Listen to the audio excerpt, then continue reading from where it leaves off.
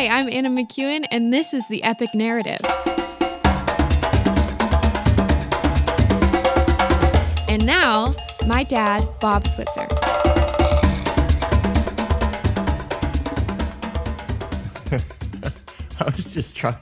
I'm sitting here. It's only been a day for me, right? Because I try to record one of these every day, and I can't remember where I left off. I know I probably could have listened to it, but anyways, I'm pretty sure. Well, anyways, it doesn't really matter. What I spent a lot of time thinking about yesterday was like why David did it.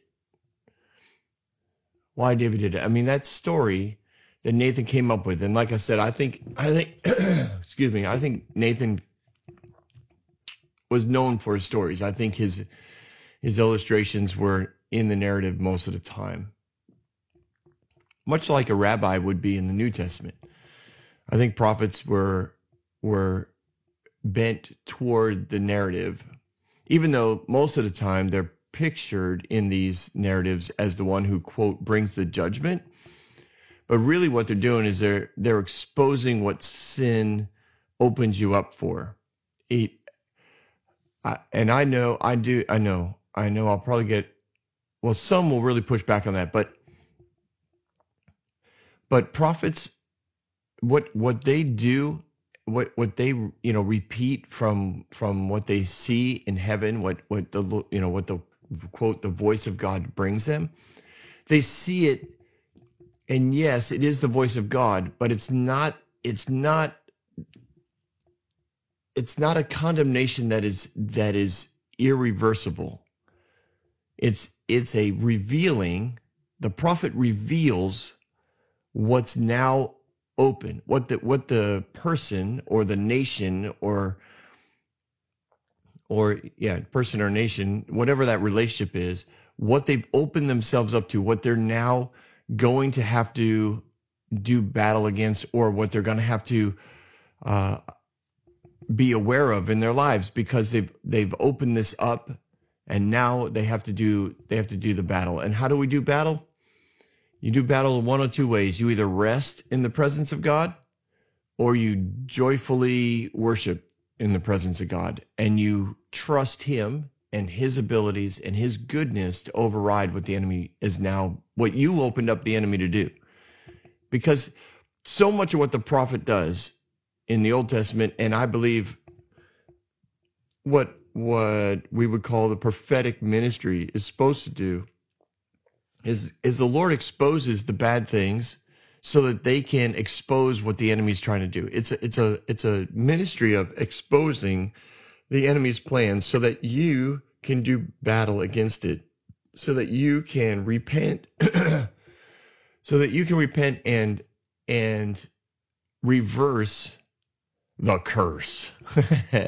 Sorry, I'm a Red Sox fan, so that was back in the day. Reverse the curse. I'm gonna take a drink. Hang on.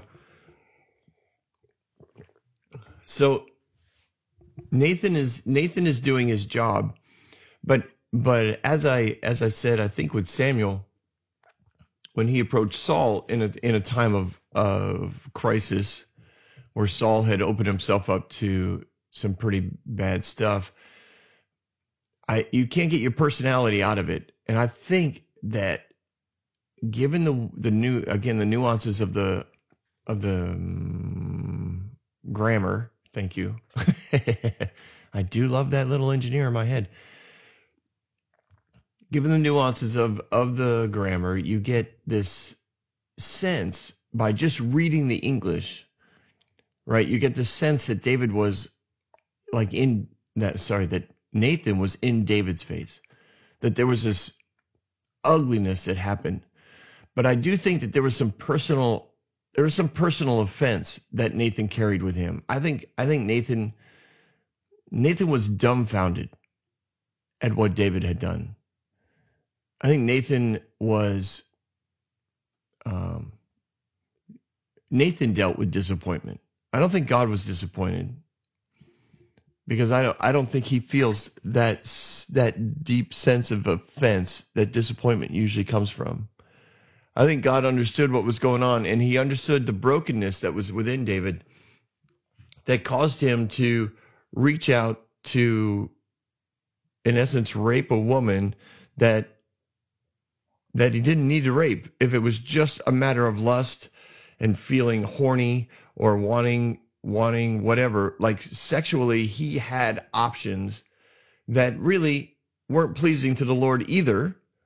I don't think God wanted anyone to have more than one wife. I don't think his pattern that he set up in Genesis at creation did not. I don't think he opened it up to more than one wife. So David's already in a position where he's opened himself up for trouble, and the Lord has already, like, he knows this. He knows this because of the pattern, because of Genesis, because of the stories of Abraham, the story of, Noah only had one wife.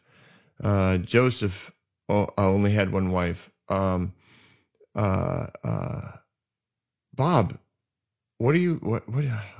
golly day, there's another one I want to throw out there. Moses only had one wife. Joshua only had one wife.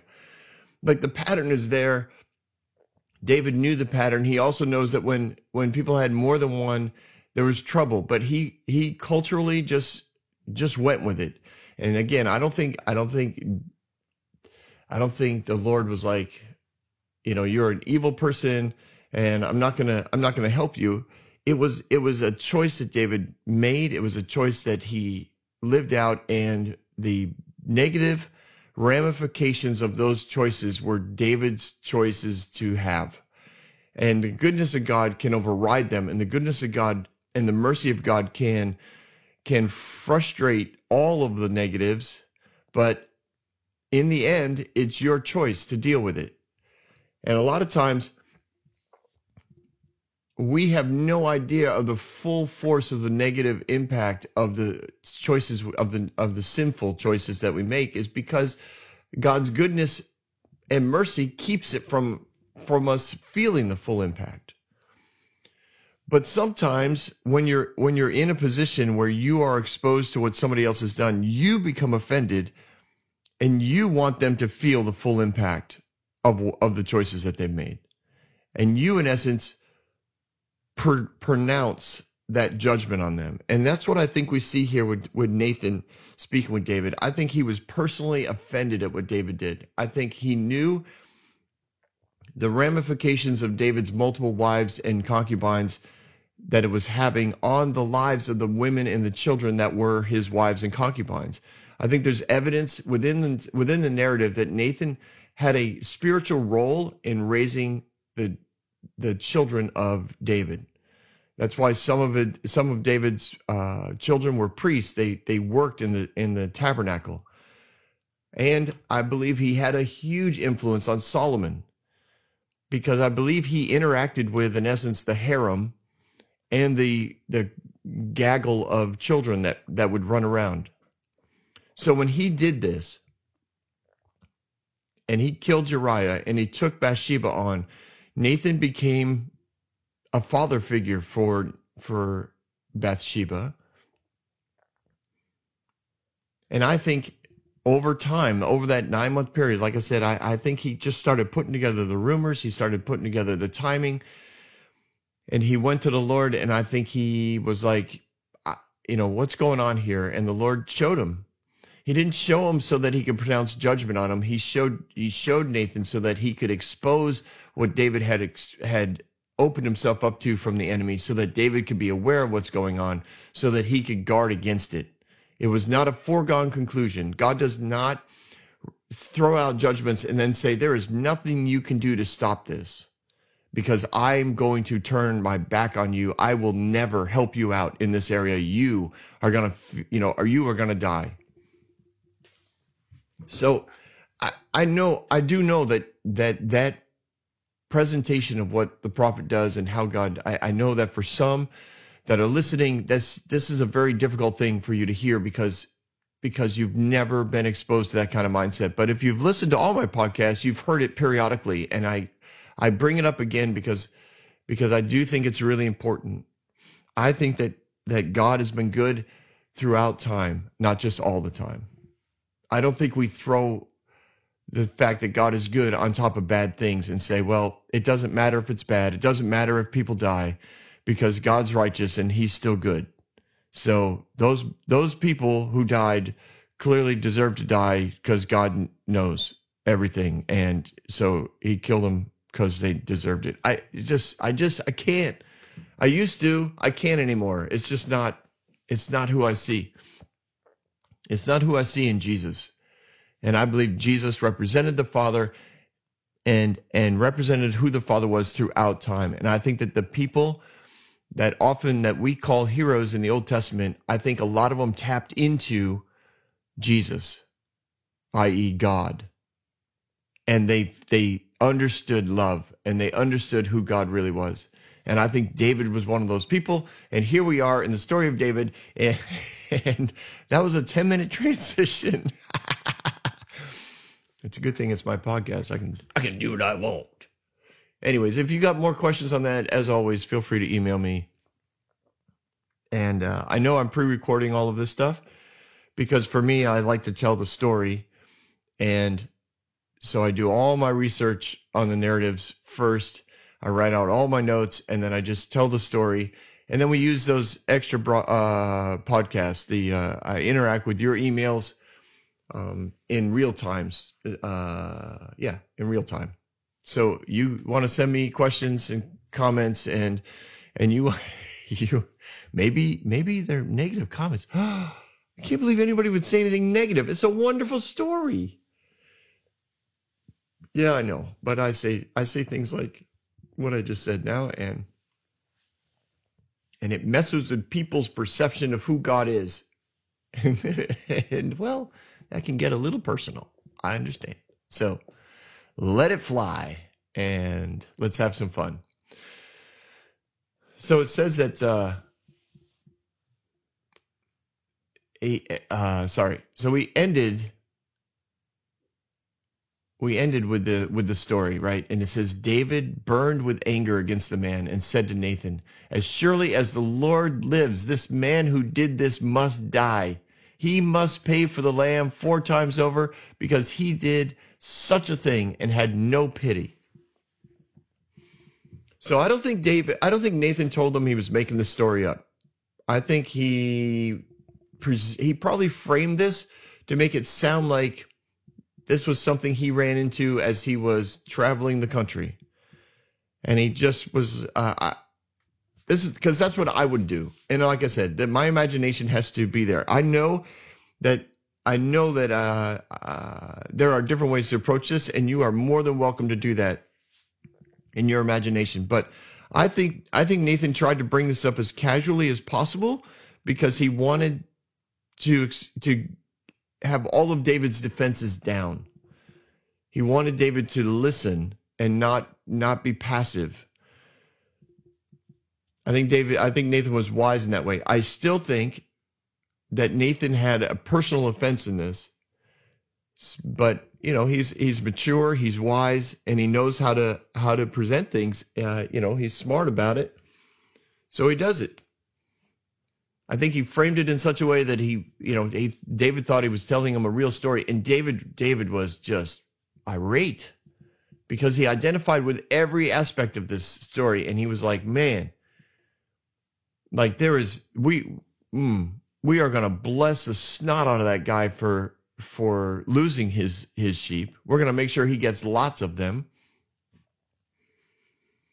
And that man, we're going to kill him. Now, it is not a death sentence to steal a lamb from your neighbor. It's punishable, but it's not a death sentence unless the king says so. Then you're going to die. So Nathan probably hung his head and thought, okay, here we go. David, you're the man. Again, I don't know how he presented it. Did he yell it? You can interpret it, the phrasing of it different ways. It's intense. You're the man. And then he goes into, an explanation. He reminds David of his journey. And then he goes through the first thing The first thing sin does is it hinders the flow of blessing. You don't see it. You don't understand how good God is. You start to see yourself as missing out on something, as not getting all the stuff that you deserve. Right? He goes like this. You're the man. This is what the Lord, the God of Israel says. Now, again, I think the Lord God of Israel had said this. He said it to expose what the enemy, what David had opened himself up to. I don't think he was saying it. I don't. Anyways, I already covered all that. Okay, Bob, just read the verses. I will. Okay. I anointed you king over Israel, and I delivered you from the hand of Saul. I gave you your master's house to you, your master's wives into your arms. I gave you all of Israel and Judah. And all of this has been too little. I would have given you more. Why did you despise the word of the Lord by doing what is evil in his eyes? You struck down Uriah the Hittite with the sword and took his wife to be your own. You killed him with the sword of the Amorites. Now, therefore, the sword will never depart from your house because you despised me and took the wife of Uriah the Hittite to be your own. This is what the Lord says out of your household. It's tough for me to read because it says, I'm going to bring calamity on you. I don't think God does that. And I know some of you are like, well, Bob, that's what the Bible says. That's what the Bible says. That's what God does. I just don't see it. I don't see it in the life of Jesus. And I don't think God changed his character between the Old and the New Testament. I don't think he did.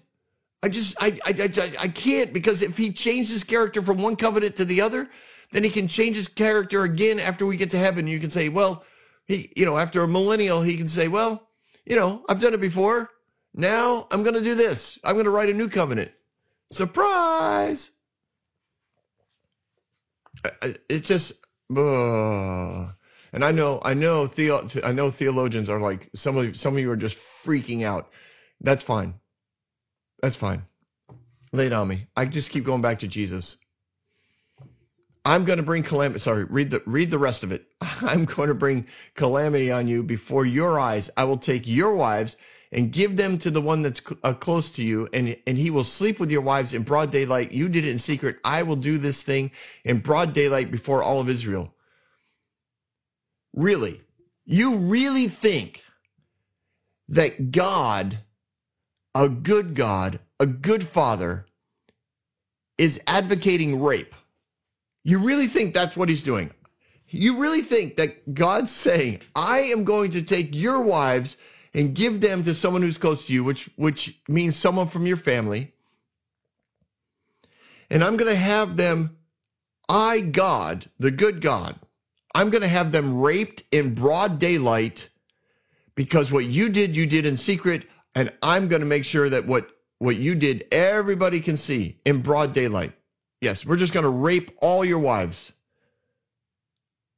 Honestly, people, what are we thinking when we think God did this?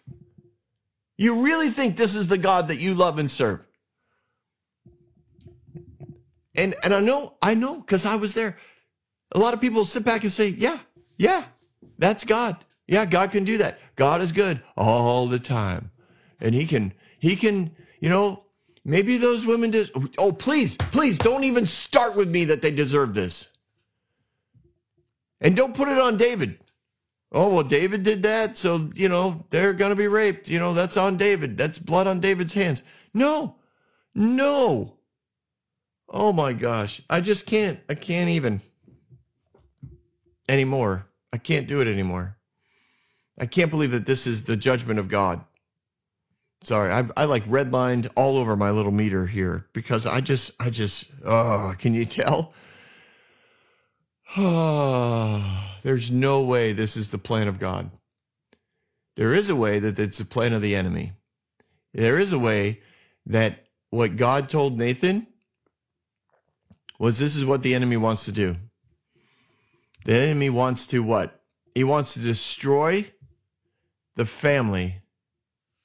Oh, yeah. Now that sounds like something the enemy loves to do. He wants to destroy relationship and connection between David and his wives and David and his family. Yep, that definitely sounds like the enemy. David, you've forgotten the blessings that the Lord's given you. as though what you have is not enough, and he would give you more if you ask for it. Yeah, that sounds like something somebody's done whose just life has been going so well that you forget to see the life around you as a blessing. You start to lose your gratitude.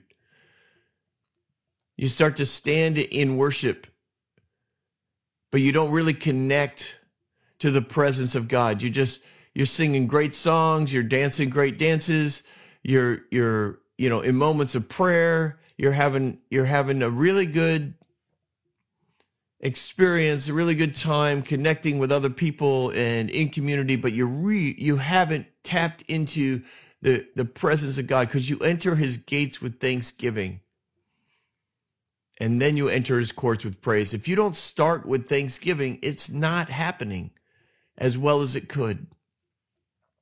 And David had forgotten all the things that God had blessed him with. He was just used to it. He was living the dream. It's amazing. So he exposed himself to all kinds of things because of a lack of gratitude, a lack of awareness of what God has done. It's a pattern we all have.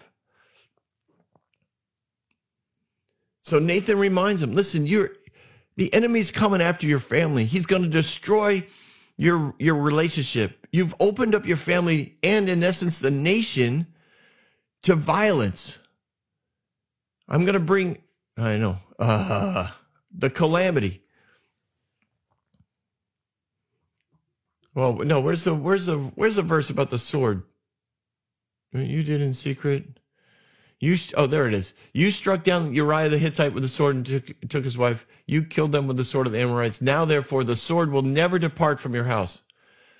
He's like, you've opened yourself up to constant warfare. The peace and the negotiation and the diplomacy that you've done, and you've been blessed by God with, in the wisdom and the way that you've written things out and negotiated things. It's been amazing, David. But now you've opened yourself up to violence.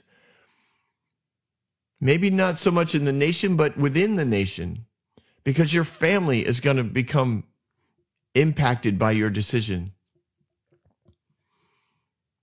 And probably implicated in that is also the family of Saul. David, you have no idea what this choice was, and you didn't need to make it. I mean, why did David make this choice? We kind of hit on it a couple times because it's fascinating to me. I don't know. Was it a control thing? Was it a power thing? Was it because he wasn't at war and this was like the third or fourth time that, a third or fourth year where he wasn't in battle where he'd like to be? He didn't feel like a man. He had lost whatever. He knew he was a little slower. He was curious. I don't know. There's so men and their egos are so complicated. We try not to. We try to pretend we're not, but we are. And they're so sensitive. Holy smokes, are we sensitive? Oh my word. And then we get all like bravado about it, right? I'm not hurt, or fine, I won't do it ever again. Anyways, I don't know, man. It's just, there's so much in there that we don't always know. So he says, what you did in secret, I will do this thing in broad daylight before all of Israel. And David says to Nathan, I have sinned against the Lord. So David's repentance is immediate. Like, David knows what to do. David immediately connects to the heart of the Father while Nathan's talking to him.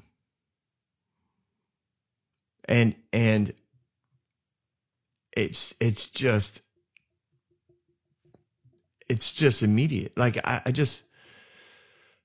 love it.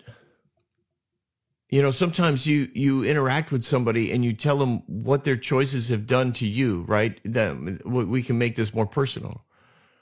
You talk to your spouse or to your child or to your best friend or to somebody at church, and you're like, what you did really hurt me.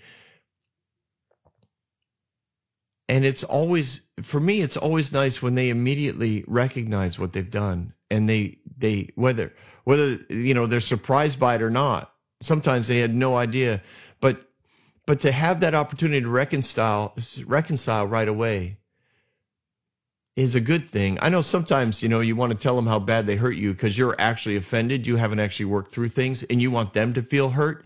And that's a completely different conversation. And at some level, I think Nathan was kind of feeling that no, no, you don't repent yet because I'm going to tell you more. Nathan replies, the Lord has taken away your sin. You're not going to die. But literally, this was an offense punishable by death. So right away, we see God's forgiveness and God's goodness coming in to take away the full impact of the sin. This is what God likes to do. He's taken away your sin and you're not going to die. This is God. This is a good God. This is the Father God. This is Jesus. And then I think, this is what and I know this is harsh, but I think Nathan's offense comes in here and he says, but because by doing this, you have shown utter contempt for the Lord, the son born to you will die. After that, Nathan went home. Wow. That's pretty crazy. But again, when I look at it, I don't think God kills people, but he does give his people the ability to curse. I mean, even Jesus reiterates that. He says, the power of life and death is in the tongue. I've given you this authority. And he exampled that authority by killing the fig tree. When the guys came back the next day, the fig tree was dead. He was like, that's what happens. When you curse something to death, it dies. I've given you that ability. You have to understand the authority you have. This will blow your mind. I think Peter is the one who killed Ananias and Sapphira. He cursed them to death. I don't think God does that. Because God would have to be consistent. And in the story of Ananias and Sapphira, right, he's like, you have, no, I should have looked this up. I didn't know I was going in this direction. But in essence, he accused them of lying to the Holy Spirit. And then he curses the man and he dies. And then his wife comes in and he goes, you know what? They just got back. And now you've lied to me as well. So now you're dead. And this is how I believe, from the way I read it. At that point, great fear struck all the people, and they no longer went into the apostles. They waited outside. Yeah, I imagine they would. Why? Because Peter can kill people. That's why. The power of life and death was in the tongue. I believe that if when God's involved, everyone always feels welcomed. They feel loved. They feel invited to drop their sins and to do the right thing. That's what God does. And that's what God did here. He forgave the sin. He took away the sin. And he took away the punishment of death. The rest of it, David was going to have to be aware of, because David opened himself up to it. The violence, the deceit, the sexual deviance, the rebellion, within the family, whatever. I mean, there's lots of things that you can go through that list, and it's like, wow, all that stuff is now, all that relational stuff is been broken, and now David has to work at restoring those connections. So after Nathan had gone home, quote, the Lord struck the child of Uriah's wife, and it became ill. David pleaded with God for the child. He fasted and spent the nights lying in sackcloth on the ground. The elders of his household stood beside him to get him up off the ground, but he refused. He would not eat any food. He was fasting and praying. And I do wonder in all of this,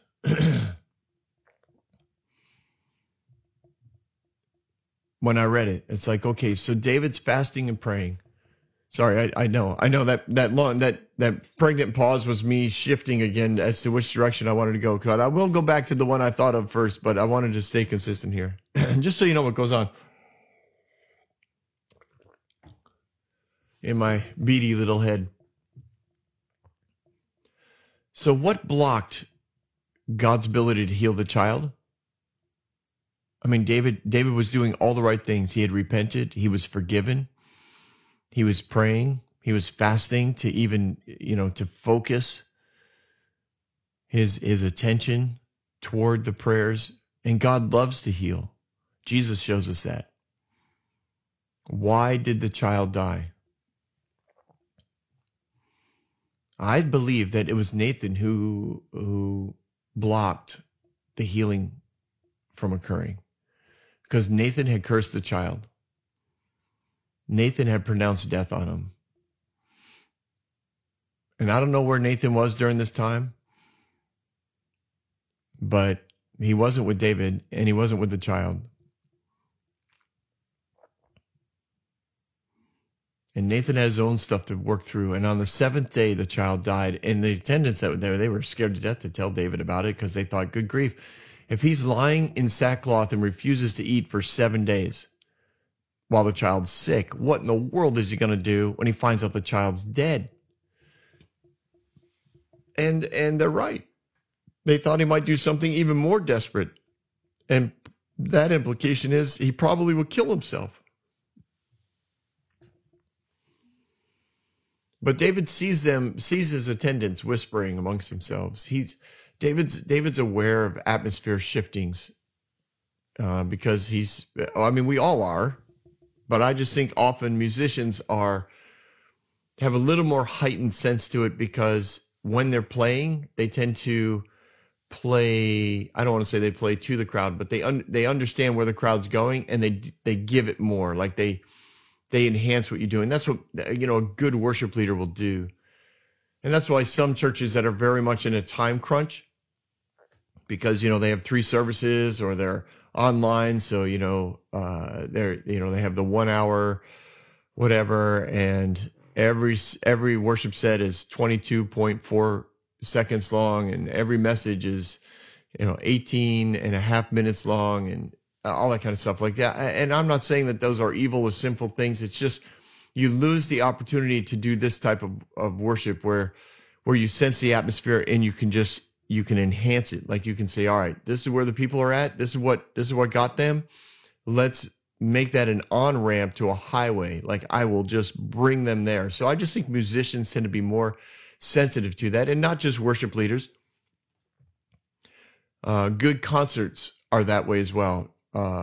More so, I think, old school concerts, because they had more freedom to sing what they wanted.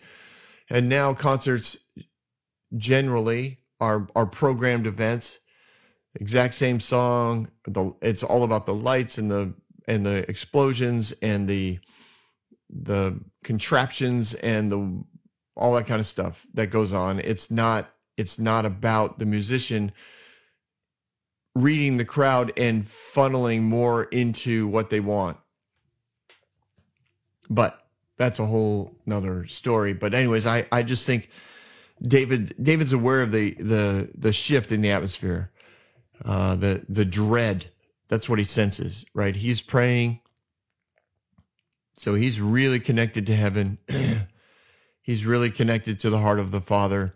He understands that the Father's forgiven him. He understands that he's he's got results of his choices that are going to be part of his life for a while, and he's going to have to battle those things, because not only, it's not just David who can be like, well, I've repented and now all that stuff is gone. He opened up all of these relationships to the influence of the enemy, and now they have choices to make to allow that influence to continue or to not allow it to continue.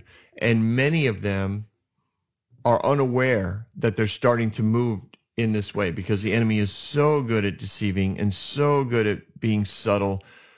And they think they're thinking logical thoughts. Their rebellion, their inner rebellion, their sexual deviation, their violence that they want to do against other family members or against other countrymen, all of which we'll read about as we continue this epic story. But they have choices now to make as well. And David can try and shepherd them, and David can try to influence them, but it's still going to be their choice. And David opened them up to those choices to have to make. He took a level of protection, a level of access away when he chose to kill Uriah and then marry Bathsheba.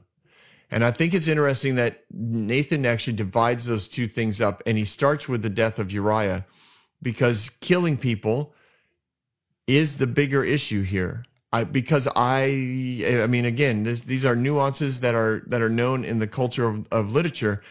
Uriah's the worst offense, if you want to level them up. It's a worse offense because he killed somebody. And that is not something God does. And then the second offense was taking Bathsheba as his wife, because he didn't have to do that. He could have easily just said, let's take care of Bathsheba. In other words, put her on a retirement plan, put her on a retainer, give her a monthly stipend, make sure that her child gets educated, because her child would have been, she would have been not discredited, Bob. Start with a D. Despondent. Yep, she probably would have been, but that's not the word you're looking for. Outcast. See, it wasn't a D word. Thank you. Appreciate you coming up with that, Bob. You're right on target today. She would have been an outcast because she would have had a child that everyone would have known wasn't Uriah's, because Uriah had been in town, but it was a big deal. Everyone knew that Uriah didn't go sleep with his wife. All the attendants knew, the guards knew, the men that came with him knew. Everyone knew he didn't sleep with her, and she gave birth, 9 months later.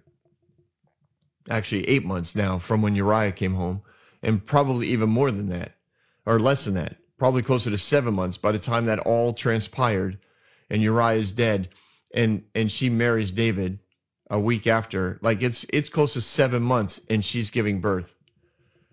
But everybody's just going to remain quiet about this because it's the king. But he could have taken care of her. He could have said, you know what? He could have taken responsibility. He could have just done that and said, I did this. Like, what do I have to do? Like, I'm going to go before God. I'm going to go before the priest. I'm going to go before the prophet. I'm going to admit what I did. I'm going to make things right. I'm going to do the right thing. Whatever it takes. We want to protect her. We want to protect the baby because I did this. I did something that was unbelievably inappropriate and evil. I did evil to her. I raped her. I took advantage of her. I took advantage of her youth. I took advantage of my position. He had a lot of options. David's becoming very aware of that during the 7 days of fasting and praying. So when the attendants hear that the baby's died, they're dreading.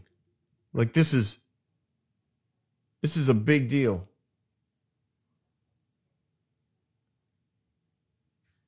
So what do? Well, they don't want to do anything. David looks up. He says, what's going on? What are you guys, why are you talking amongst yourselves? Sorry, did you hear my furnace just kick on? He goes, I mean, in the moment, A news comes in. The first person delivers the news to the head attendant, and the head attendant's like, "Oh no." And the other attendants are like, "What's going on?" Like they all kind of come over to the doorway. What's going on? What's going on? The child's dead. What? Yeah, we need to tell David. I'm not telling him. What if look at him. He hasn't eaten in 7 days. His elders have come in and tried to get him off the floor. He won't even go eat with his family. He won't have any soup. We tried sneaking soup into his water glass. Like he won't take it. We don't know what to do. If he finds out the child's dead, oh my gosh, like what's going to go on? Hey guys, what are you talking about? And they don't say a word. So he asked the question, is the child dead? Did the child die? Yes, he is dead. And David got up. He's like, all right. He goes into his wash basin that was there. He scrubs up, because sackcloth and ashes that would irritate the skin, made you incredibly dusty. So in essence, he took a bath. He put on lotions, oils, whatever those were. I'm sure that they were essential oils, which is, why so many people love selling them, because David, he was an essential oil person. Put on these lotions. He changed his clothes. He went down to the tabernacle, and he worshipped. And I believe that there was a sense of release. He was like, all right, it's time to move on. Let's sing. Let's dance. Can you picture the guys in the tabernacle? They're just playing along. Everyone knows David's been depressed. David's been fasting. He's been praying. They're all aware of that, right? These are full-time musicians. They're around the palace people. They're around the attendants. You got 4,000 gatekeepers that also would have been very much aware of where David is and who's in and out of the tabernacle. And then David comes walking in. He looks fresh. His hair's combed back, freshly oiled. He smells great. He looks great. He's wearing his normal clothes. He comes into the tabernacle to worship, and they're all like, whoa, like David's here. Then he went to his own house. He's like, all right, let's eat. And they served him food, and they were excited to do so. And finally, his attendants, these are people that he's close to, people that have been a part of his life for a long time. And they were like, what changed? Why are you acting like this? What, like you spent all this time before your child was dead. Now your child's dead and you're not mourning. You're not weeping. You're not fasting like everyone else would have done. Like you're actually doing the opposite of what normal people do. And he said, well, when the child was alive, I fasted and wept. I thought, who knows? Maybe the Lord will be gracious enough to me and let the child live. But now he's dead, so why should I go on fasting? I can't bring him back to life. I will go to him, but he will not return to me. I leave it up, like I went to God on this. Something blocked my prayers. I don't know what it was, but I'm not going to pray for resurrection. They had no concept of resurrection at this. This was something Jesus taught us that we had the power to do while he was here. They had no concept of resurrection, so he didn't pray for it, which is an option, right? I think a lot of people do that. I think a lot of people throughout history have said, well, resurrections don't happen anymore, so we don't pray for them anymore. But I literally know people who have raised the dead. And it does happen. And it comes from this heart of love, and it comes from a heart of faith that says, yeah, God does this. And I agree, it's not 100%, but it's often. It's by the hundreds.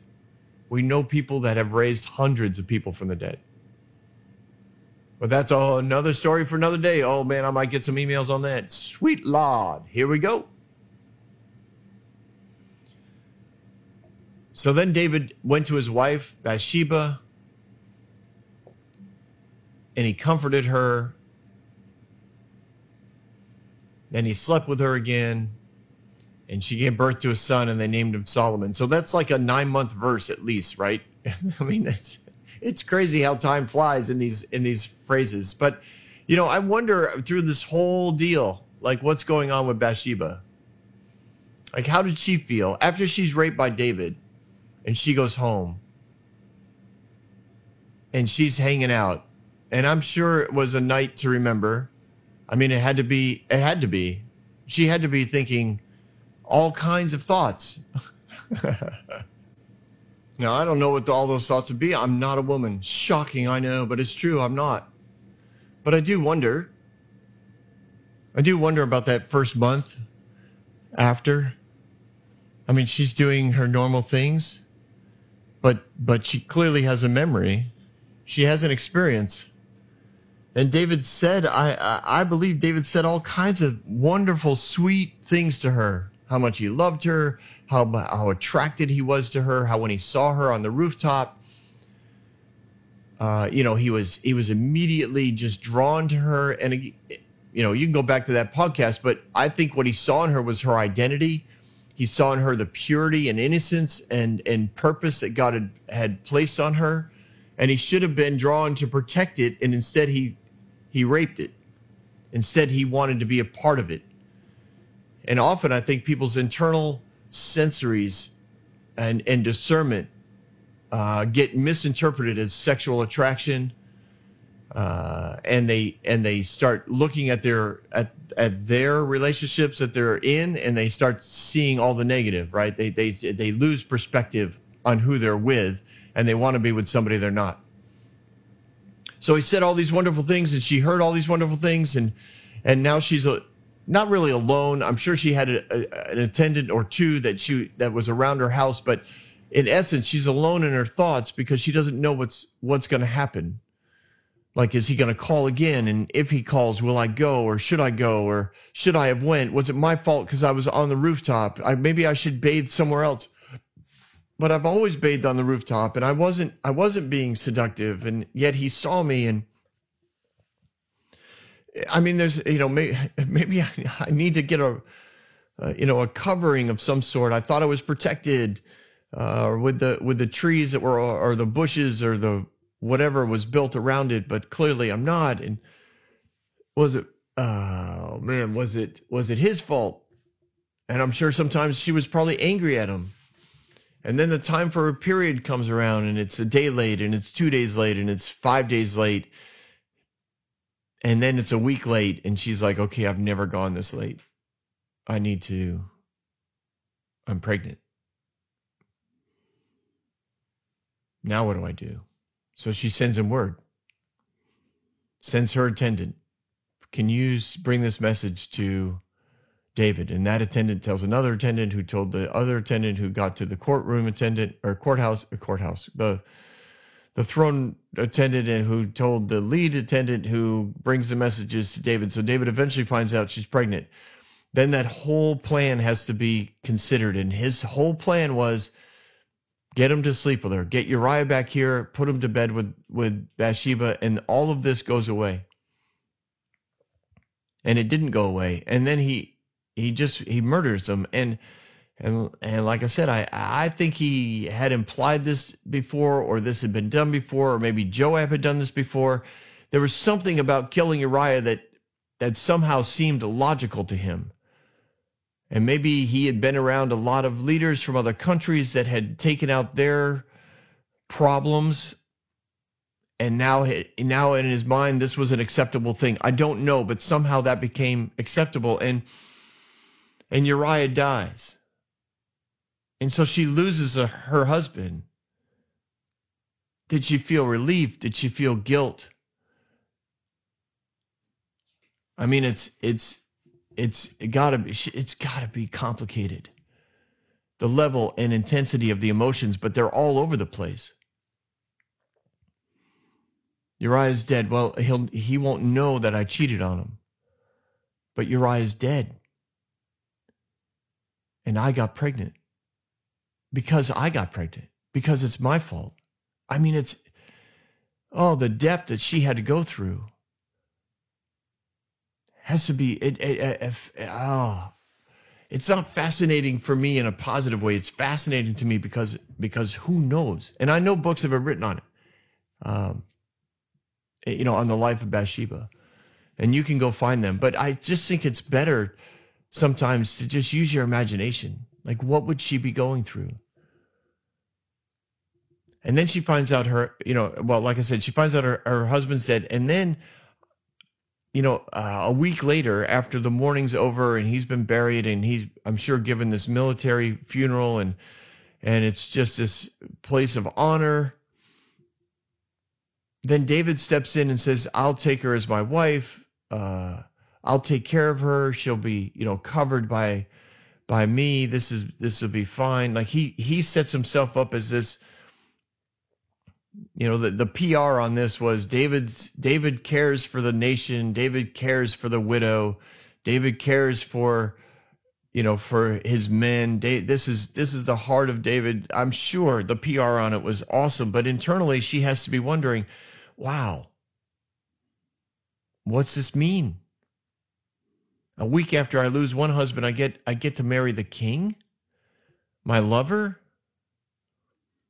Well, at least the child will be taken care of, and we'll have a home and we'll have provision because we're not going to be outcasts. We're like, what would have happened if she, ended up marrying someone else? It probably would have been a much lower position with much less provision because she would have been of questionable reputation. And yet the Bible makes it clear she held no responsibility in what had happened to her, but she would have bore the cultural responsibility for what happened to her. And she knows all this. Like, all of this just layers into Bathsheba's world. So she gives birth. And I think, at that point she had developed some sort of interaction, relationship with Nathan. It's a year later. She probably had even heard at this point, I think she's probably heard some rumors about David and Uriah. The bitterness, the bickering within the harem of this beautiful young new girl. 7 months later, she gives birth. The servants of the harem, let the gossip kind of roll. Well, she slept with David while Uriah was at war, and David had him killed. She probably heard that, and maybe even in a cat fight. Well, what we call cat fight. I know that's inappropriate. I'm sorry. Maybe during a time of anger or bitterness or whatever, one of the women, concubines, one of the foreigners, maybe one of the wives lets it fly, Well, it must be nice. You sleep with the king. He kills off your husband and then you get to marry him. I don't know. I just know bitterness and offense runs deep in some people. And I don't think everything in the harem was just a pretty little thing. And it's not like they all sat around on pillows all day. They all had apartments, like one or two rooms within the palace, compound, not necessarily right off the throne room. They were just there, and the kids were taken care of, and there's nurseries for them to go to. In essence, nurseries, our Western culture, that's what we would call it. There was education for them to do, and there was worship for them to go to, and there was prophet, Nathan would be around and giving words. The priest would be available. There was food every day. And sometimes there were big family gatherings. All that would have occurred within the 7 months that she was there and then ultimately gave birth. And then a year later, I'm pretty sure she's pretty confident about what David did. And then the child brings, she brings what does the child represent to her? Does she feel guilty when she looks at it? Does she feel pain? Does she feel hope? Is she happy? Does she feel joy? I mean, there is something beautiful about babies in their purity and their beauty. as they're nursing and as they're sleeping, you just think, well, the world is filled with hope. Like, no matter where you came from or how you started, like, this is awesome. And she hears that Nathan came to see David, and she hears about the rebuke that happened to David. And soon after that, her baby gets sick. She sees David and hears about how he's fasting and praying. And of course, she's doing the same thing. And then the baby dies. And then David comes to her. And he comforts her. And he says things to her. And he holds her. And ultimately, they make love again. And I have a feeling it was tender and it was kind and it was mutual. I don't think he raped her. I think there was something really intense from David's perspective of what he shared with Bathsheba. He really believed that he loved her deeply, more than any other. And then she gets pregnant and boom, she has a son named Solomon. And again, what were those 9 months like?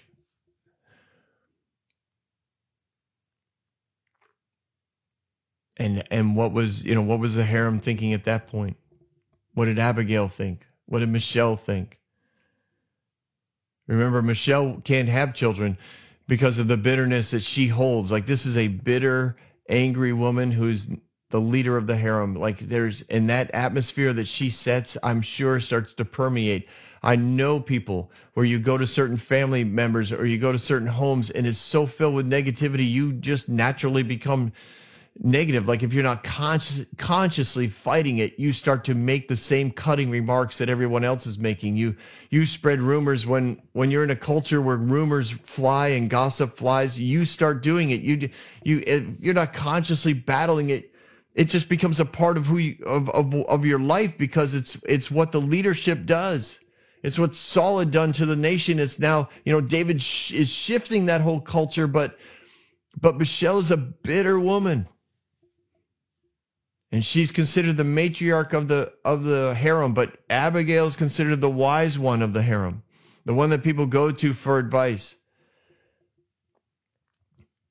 And then there's one there in the middle that David met in the wilderness and married, and I mean, it's just, this life is so complicated, and Bathsheba's living in this life, and she gives birth to Solomon.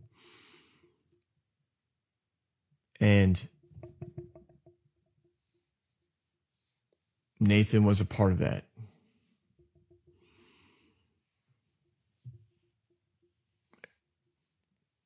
It's pretty crazy. It's pretty amazing. It's a story that has lived through many cultures. The story of David and Bathsheba, and it's not over, because the ramifications continue, and we'll continue this next week. Oh my goodness, we almost went an hour. You guys are amazing. Thanks for staying with me. Let's just continue the story. It's an epic, and you are kind of in the middle of it. Thanks for hanging. Hey everyone, thanks for listening. If you like what you heard, you can subscribe to this podcast on any platform you use. You can also reach out to Bob for questions or booking at thebobswitzer.com or email him at thebobswitzer@gmail.com. See you next week, guys.